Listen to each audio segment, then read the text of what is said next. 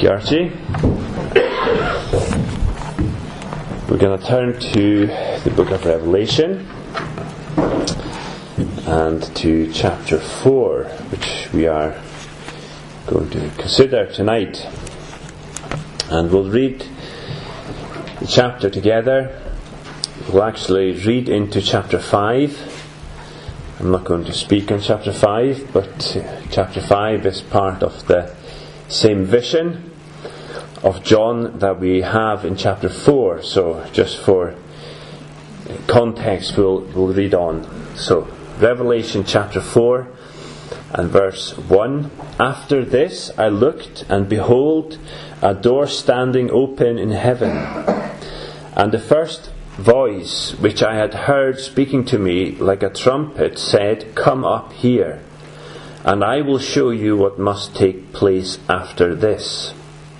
At once I was in the Spirit, and behold, a throne stood in heaven, with one seated on the throne.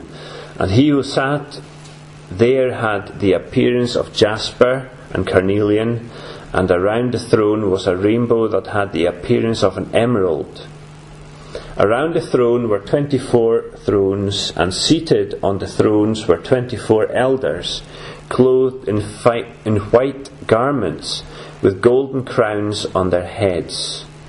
From the throne came flashes of lightning, and rumblings, and peals of thunder. And before the throne were burning 7 torches of fire, which are the 7 spirits of God.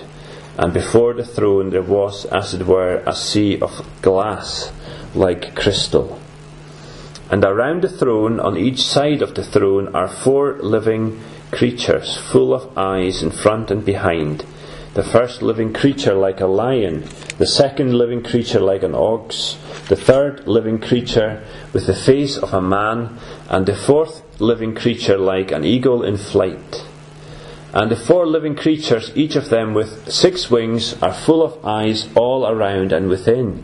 And day and night they never cease to say, "Holy, holy, holy is the Lord God Almighty, who was and is to come."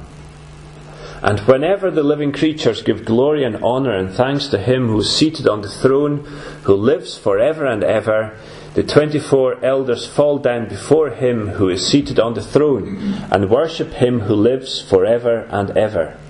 They cast their crowns before the throne, saying, "Worthy are you, O Lord our God, to receive glory and honour and power, for you created all things, and by your will they existed and were created." Then I saw in the right hand of him who was seated on the throne a scroll written within and on the back, sealed with 7 seals. And I saw a mighty angel proclaiming with a loud voice, "Who is worthy to open the scroll and break its seals?" And no one in heaven or on earth or under the earth was able to open the scroll or to look into it. And I began to weep loudly, because no one was found worthy to open the scroll or to look into it. And one of the elders said to me, "Weep no more. Behold, the Lion of the tribe of Judah, the Root of David, has conquered, so that he can open the scroll and its 7 seals." And between the throne and the 4 living creatures and among the elders, I saw a lamb standing as though it had been slain. Amen. And we'll leave the rest of the chapter, and as I said, I'll not speak on chapter 5, but I thought it was helpful just to read on a little bit. It's clear as we read this passage together that the centerpiece in these 2 chapters is a throne. A throne. The word throne appears 17 times in these 2 chapters, chapters 4 and 5. 12 times in our chapter we're looking at together, and 5 times in the next chapter. The word throne appears 43 times in the book of Revelation. So, the throne in heaven, or a throne in heaven, is the message tonight and what this passage is about. And we're going to look at three things, or we're going to split this chapter 4, into three. We're going to think first about the timing from verse 1. We're going to think about the throne from verse 2 to 7. And then we are going to think about the tribute from verse 8 to 11. Timing, the throne, and the tribute. So let's have a look firstly at timing.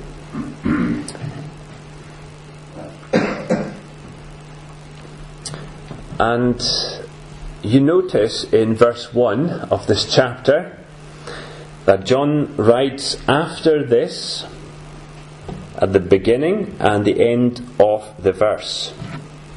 After this I looked, and behold, a door standing open in heaven.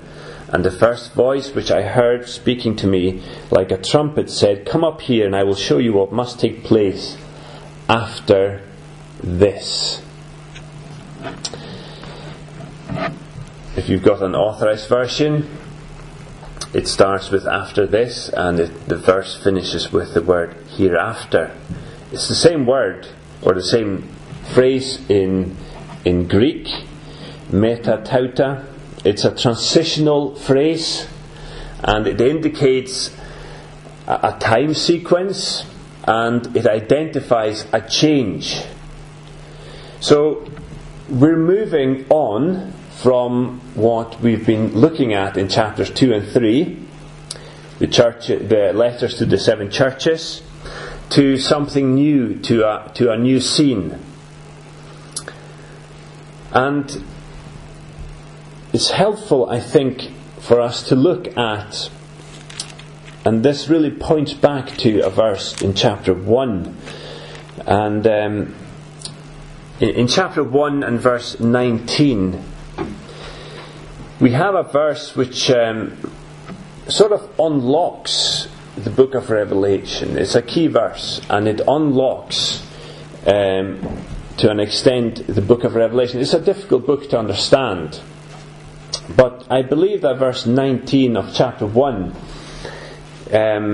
gives us what we can say is an outline of the whole book. And chapter 1 verse 19 says this, and the Lord is speaking to John, and he says, "Write therefore the things that you have seen, those that are, and those that are to take place after this." There we have that same phrase, "after this," meta tauta, hereafter, or after this. And we can break this verse into three, really.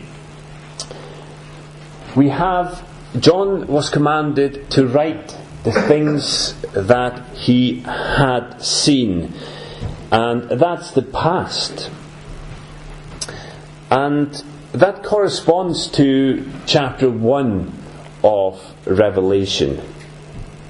Write therefore the things that you have seen. And he had seen a vision of the risen Lord, and he records it for us in chapter 1. Then he says that he is to write those that are. That's present tense. And that really corresponds to chapters 2 and 3 in the book of Revelation. Those things that were in existence at the time of John. It was the present for John. And chapters 2 and 3 contain the letters to the 7 churches that we have taken lessons from in these last few weeks as we have considered those 2 chapters. And then thirdly, John was commanded to write those things that are to take place after this. And this is future tense. And really I would suggest to you that this corresponds to chapters 4 to 22 in the book of Revelation. So I think I would suggest to you tonight that this verse is key, and it helps us understand and gives us an outline of the book of Revelation. The things that are to take place, and what I'm going to say and suggest to you is that these are yet to take place.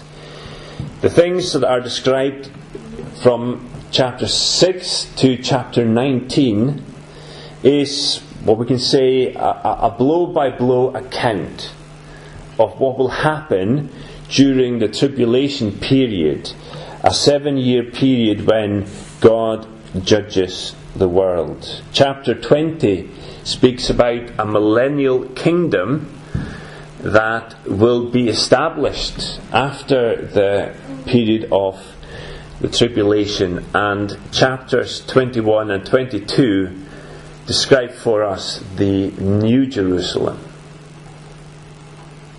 the eternal state. And chapters 4 and 5 are transitional, and they move us towards that. And in these two chapters we have a glimpse of heaven. Incidentally, the word church is never mentioned in the book of Revelation after chapter 3.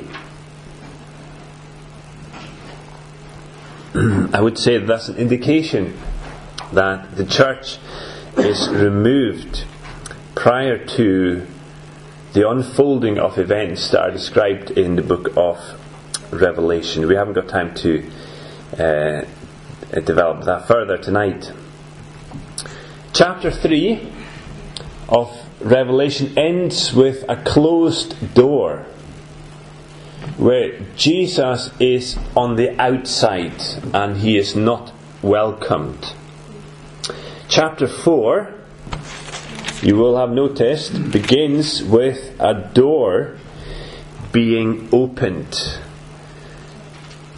After this I looked, and behold, a door standing open in heaven. Now that was an invitation, and in fact John heard an invitation, and he said, and the first voice which I heard speaking to me like a trumpet, I think that's a reference to chapter 1, said, "Come up here and I will show you what must take place after this." So there's an open door,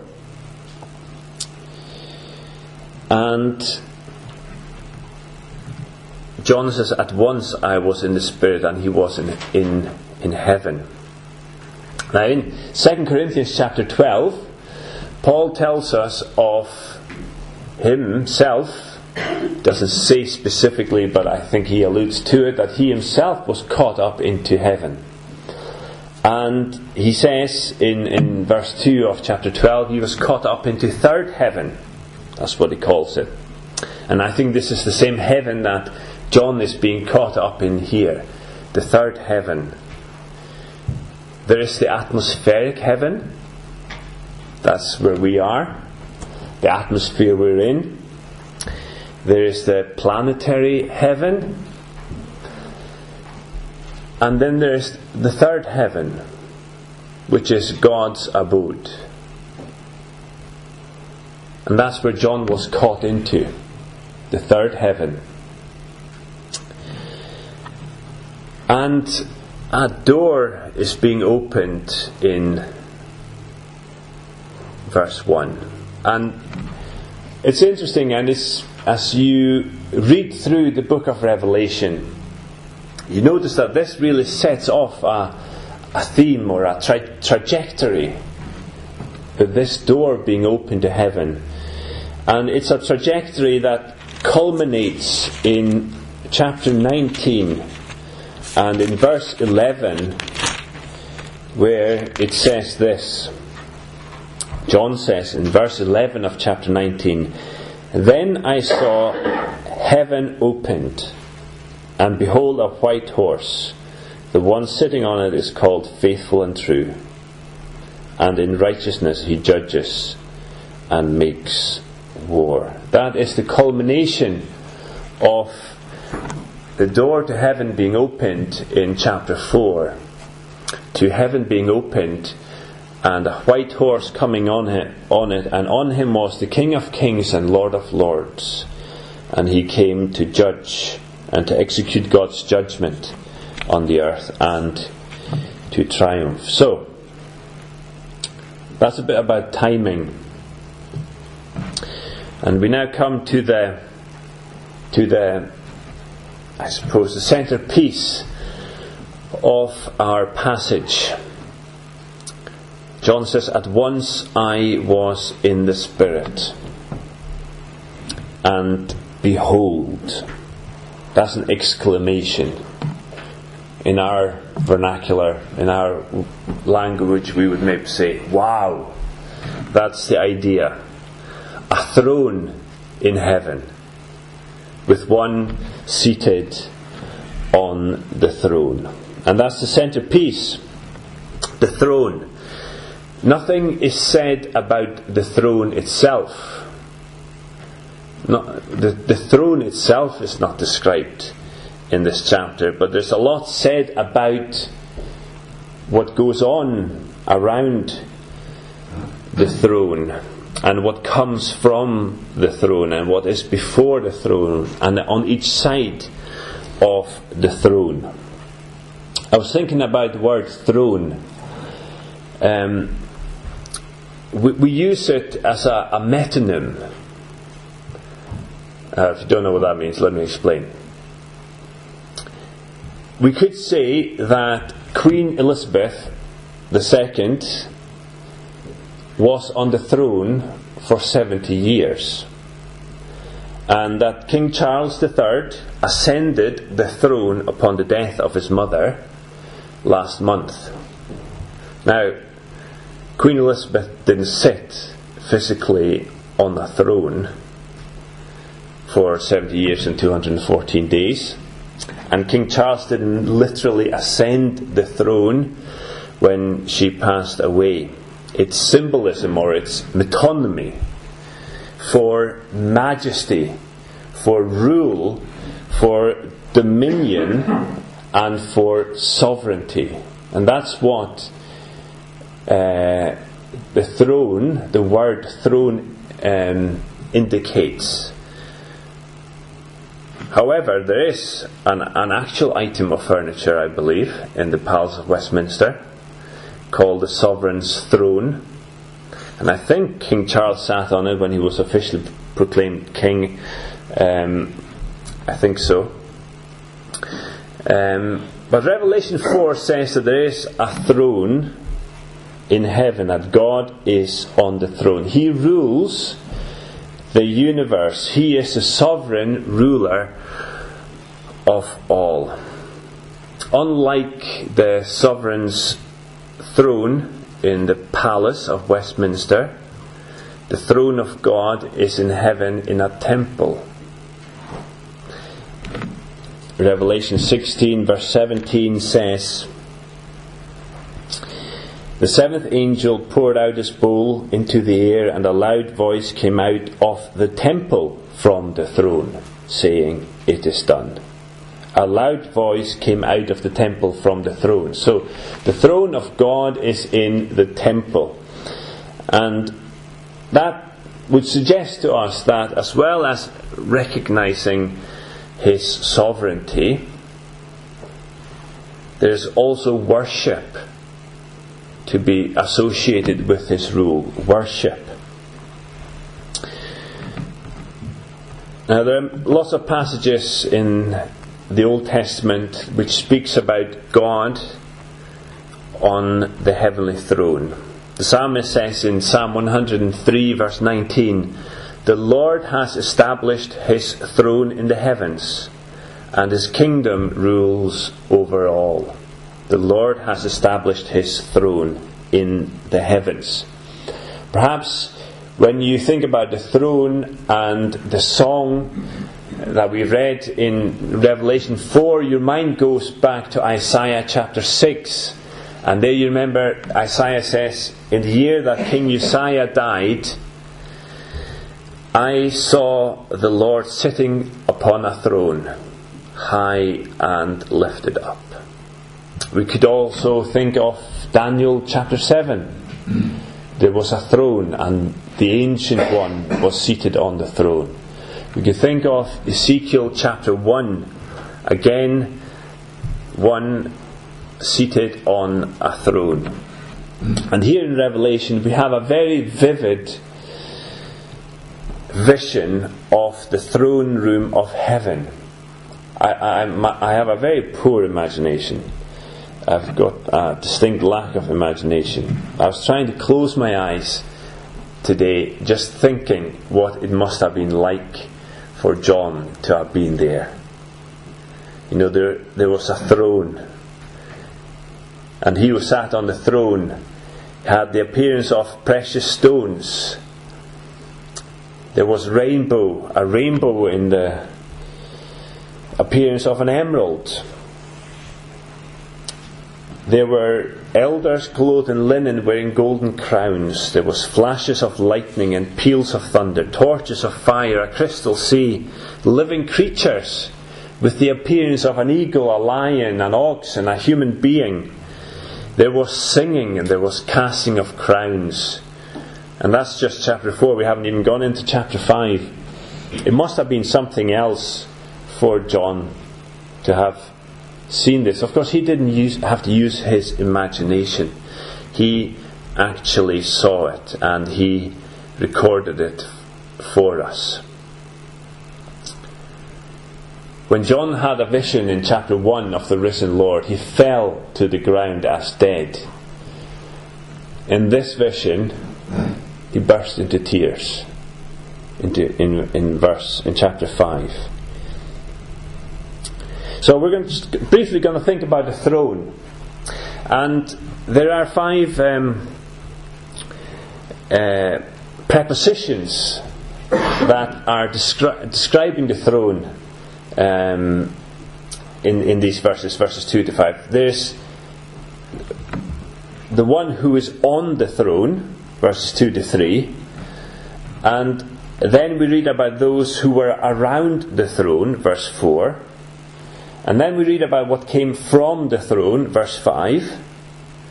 Verse 5 and 6 we have what was before the throne. And then in verses 6b and 7 we have what was around and besides the throne. So 5 prepositions: on, around, from, before, around. And we haven't got time to go through all that. But there was one who was on the throne. He's actually not explicitly identified, but it's clear from verses 8 and 9 when the 4 living creatures worship and they say, "Holy, holy, holy is the Lord God Almighty." This is the one that they were, and they sing, it says in verse 9, to him who was seated on the throne. It is clear that it is God who is on the throne, the Lord God. I would say it's God the Father, because as the vision moves on into chapter 5, we have the Lamb, the Lion of the tribe of Judah, separate from the one who was on the throne. So I would suggest to you that we have God the Father who is on the throne and he is worshipped. It says that he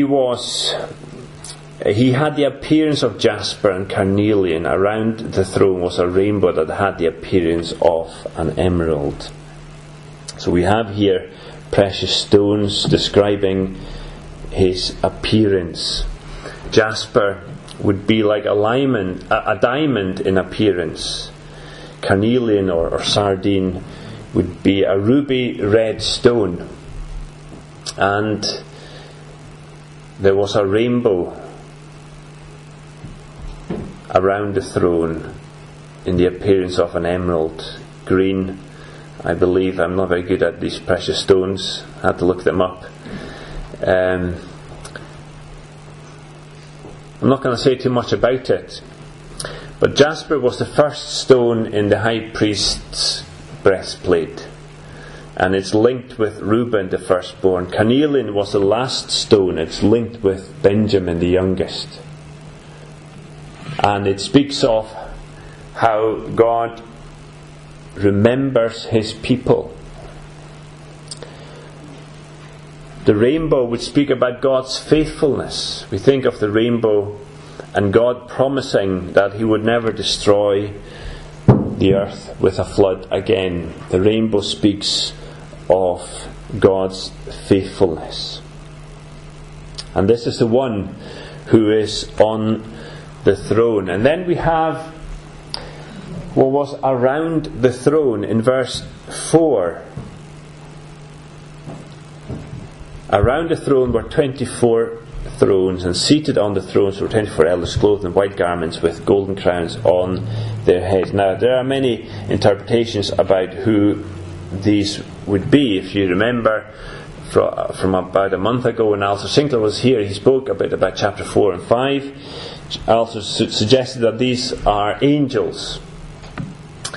Now, who am I to disagree with Alistair Sinclair? I'm sure you would say. I can hear you say that or think that.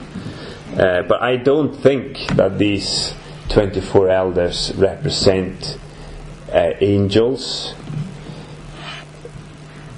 And I think we can give a number of reasons for that. The word elder, presbyteros, is always used in Scripture of people, either in reference to their age or to their maturity. I don't think the word elder is ever attributed to an angelic being. It's used in reference to people. They were wearing linen, mostly associated with people. They were wearing a golden crown.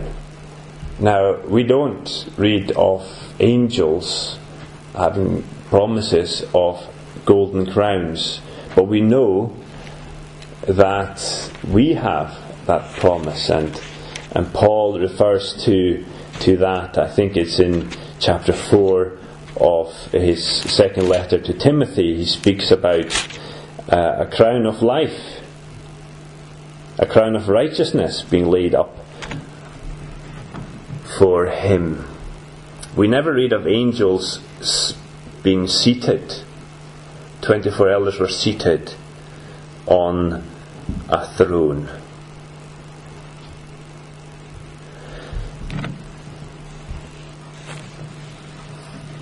So I would suggest to you that these 24 elders represent mankind, redeemed mankind. Now, why 24?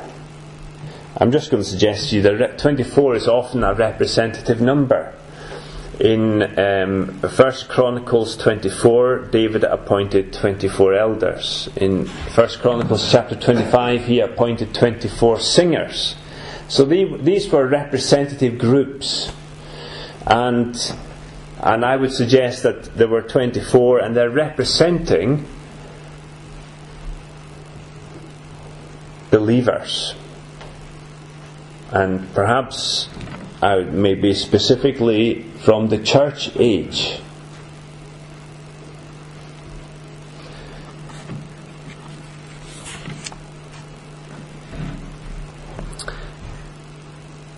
Some would suggest that it's 12 from the Old Testament, representing one tribe each, and 12 from the New Testament, representing the 12 apostles. We're not going to argue or fall out about that, are we? So, on the throne, around the throne, and then from the throne, there was flashes of lightning. again, we haven't got time to go into all this, but it does remind us of Exodus 19, does it not? Where we read of thunder and lightning on Mount Sinai as the Lord descended on it in fire. And it was, and I think that this we see here perhaps a precursor to the judgment that is about to happen. And if we read, for example, Revelation chapter 8 and verse 5, we would read that about an angel who took a censer and filled it with fire from the altar and threw it on the earth, and there were peals of thunder, rumblings and flashes of lightning and an earthquake. And we see that here as a precursor in this heavenly throne room. And then before the throne we have the Spirit of God, symbolized by 7 torches of fire, representing the 7 spirits of God. There's similar wording in Revelation 1 verse 4. We know that the Spirit is one, but there is a 7-fold aspect to the Spirit of God. You may remember that in Zechariah 4 we have that lampstand with the 7 lamps on it, and it represents the Spirit of God. And God says to Zechariah, "Not by might nor by power, but by the Spirit, says the Lord." And there was, as it were, a sea of glass like crystal before the throne. It wasn't actually a sea, it appeared like it. It was as it were. There is no sea in heaven, there's no separation, there's no restlessness. But there is a pavement stretching before the throne, a pavement of glass. And then around and beside the throne, 4 living creatures. Heavenly beings of some rank. That's as far as I will venture. Some think they were cherubim, guardians of God's holiness, and they link this to Ezekiel 1 and 10, and I can see that. Others think that these are seraphim, because they are very much like the seraphim in Isaiah chapter 6. 6 wings, with 2 they cover their face, 2 their feet, and with 2 they flew. And one had the face of a lion, one an ox, one a man, and one an eagle. Perhaps representing strength, lion, service, the ox, reason, man, and speed, the eagle. And they had eyes everywhere. These were guardians of God's holiness. They were aware nothing escaped their attention. And that is what was around and on and from and beside the throne. Okay, and then we come to the final section, and time is kind of gone. I'd hoped it would be finished by 10 to 7. But here we are. Despite all that could be seen around the throne, the focus turns to the one who is on the throne. And we see in verses 8 to 11 tribute being paid, praise and worship directed to him. And in chapters 4 and 5 in Revelation we have 5 songs. We have a song in verse 8 of chapter 4, that's the first one. Then we have the second one in verse 11 of chapter 4, and then we have 3 further songs in chapter 5. We could say that we have a medley of choruses in this vision, a medley of choruses. And it's interesting to look at them, and we're not going to go into, we're going to try not to go into chapter 5 much. But we have first one song, and it's the 4 living creatures, and they say, "Holy, holy, holy is the Lord God Almighty, who was and is to come." This is directed to the one who is on the throne, to God the Father. And we have 4 living creatures who are singing this song. And then we have the next song, and now the elders, the 24 elders. So we had a quartet in the first song. I don't know what you call a choir of 24, just a choir, I suppose. And they sing, "Worthy are you, our Lord and God." It's becoming a bit more personal, and it's becoming louder. We had 4 singers, we now have got 24 singers. And then we come to chapter 5 and verse 8, and here's the third song. And verse 9, and they sang, "Worthy are you to take the scroll." This song is directed to the Lamb, and we've now got 28 singers. Okay, so I used to be in a choir when I was younger. There was no audition, so that's why I got in. And you didn't have to read music, and I can't read music, and I didn't know any musical terminology at all. But I learned about 2 music words, and one of them was crescendo. And I didn't know what that meant at all, because it's not a word we use in Faroese language, but it's a musical term, and it just means that your music becomes louder and louder and louder and louder. And we have a crescendo in this heavenly medley. So we started with a quartet, then we had 24, then we have 28 singers with instruments, because they're now playing harps. Okay, so there's musical accompaniment in heaven. There's musical accompaniment in the Old Testament, so hard to argue why we shouldn't have it in between, I would suggest to you. And this is directed to the Lamb. Then in verse 12 we have the 4th chorus, again addressed to the Lamb. And now we don't have 28 singers, but I looked around and I heard around the throne and the living creatures and the elders, the voice of many angels, numbering myriads of myriads and thousands of thousands, saying with a loud voice, "Worthy is the Lamb." So here we have myriads of angels joining the choir, again addressing it to the Lamb. And then we come to the final chorus in verse 13. And who is in this choir? "And I heard every creature in heaven and on earth and under the earth and in the sea and all that's in them, saying to him who's on the throne and to the Lamb." So this is now a thunderous singing, and it is addressed to the one who's on the throne and to the Lamb. And just a further thing we could say about this: the first 2 songs are about creation. You created all things, and by your will they existed and were created. The last 3 are about redemption.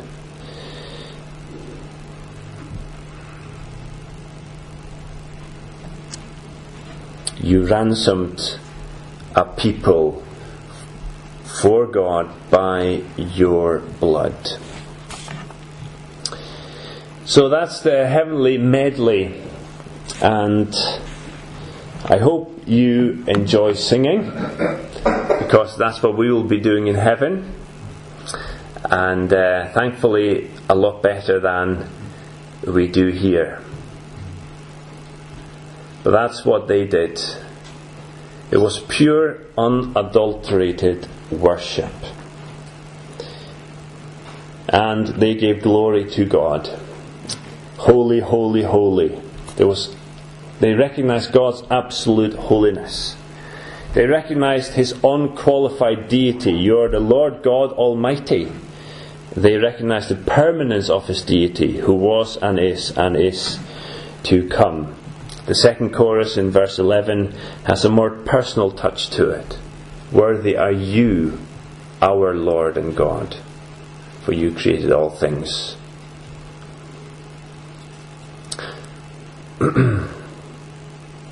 Now, how do you apply a passage like this?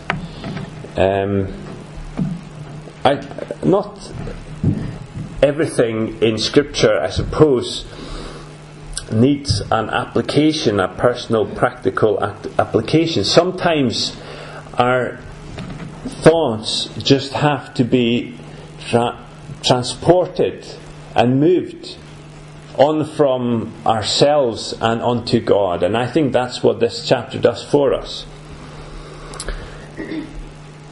And it brings us to the center of our faith. Who is it? It is God. What is the focus of our faith? What is the focus of Christianity? It's interesting when we were watching the funeral and all that regarding the late Queen, and it was wonderful, and it was in many ways it was quite simple and Christ focused and based on Scripture. But interesting to hear how, and I was listening to a rabbi who was being interviewed, and he spoke about their system and their religion. And it made me think of the importance of us and our focus not being on a system, not being on traditions. Our focus is not on Christianity itself. Our focus should be God. Let's remember that as we think about this heavenly scene and this heavenly choir. Yes, there is place for experiences and for recounting experiences, absolutely. But let us be occupied with God and worship Him for who He is. He alone is worthy of our praise and our tribute. And let's bow in awe of His holiness and His majesty. Let's pray. Father, we thank You for Your word, and we thank You for the scene in heaven and the throne, and we recognize that You are the Lord God Almighty, and You created all things, and by Your will they existed and were created. Father, we recognize that You are the sovereign one. You are the ruler of the universe, and we want to give You glory. You are holy, holy, holy. Father, help us to bow in awe and worship as we think about who You are. And we thank You that one day we will join the heavenly choir. And what a wonderful choir that will be. A choir from every tribe and language and people and nation, giving praise to God and to the Lamb. We thank You for this time we've spent together now, and pray that You'll bless us tonight in the name of our Lord Jesus Christ. Amen.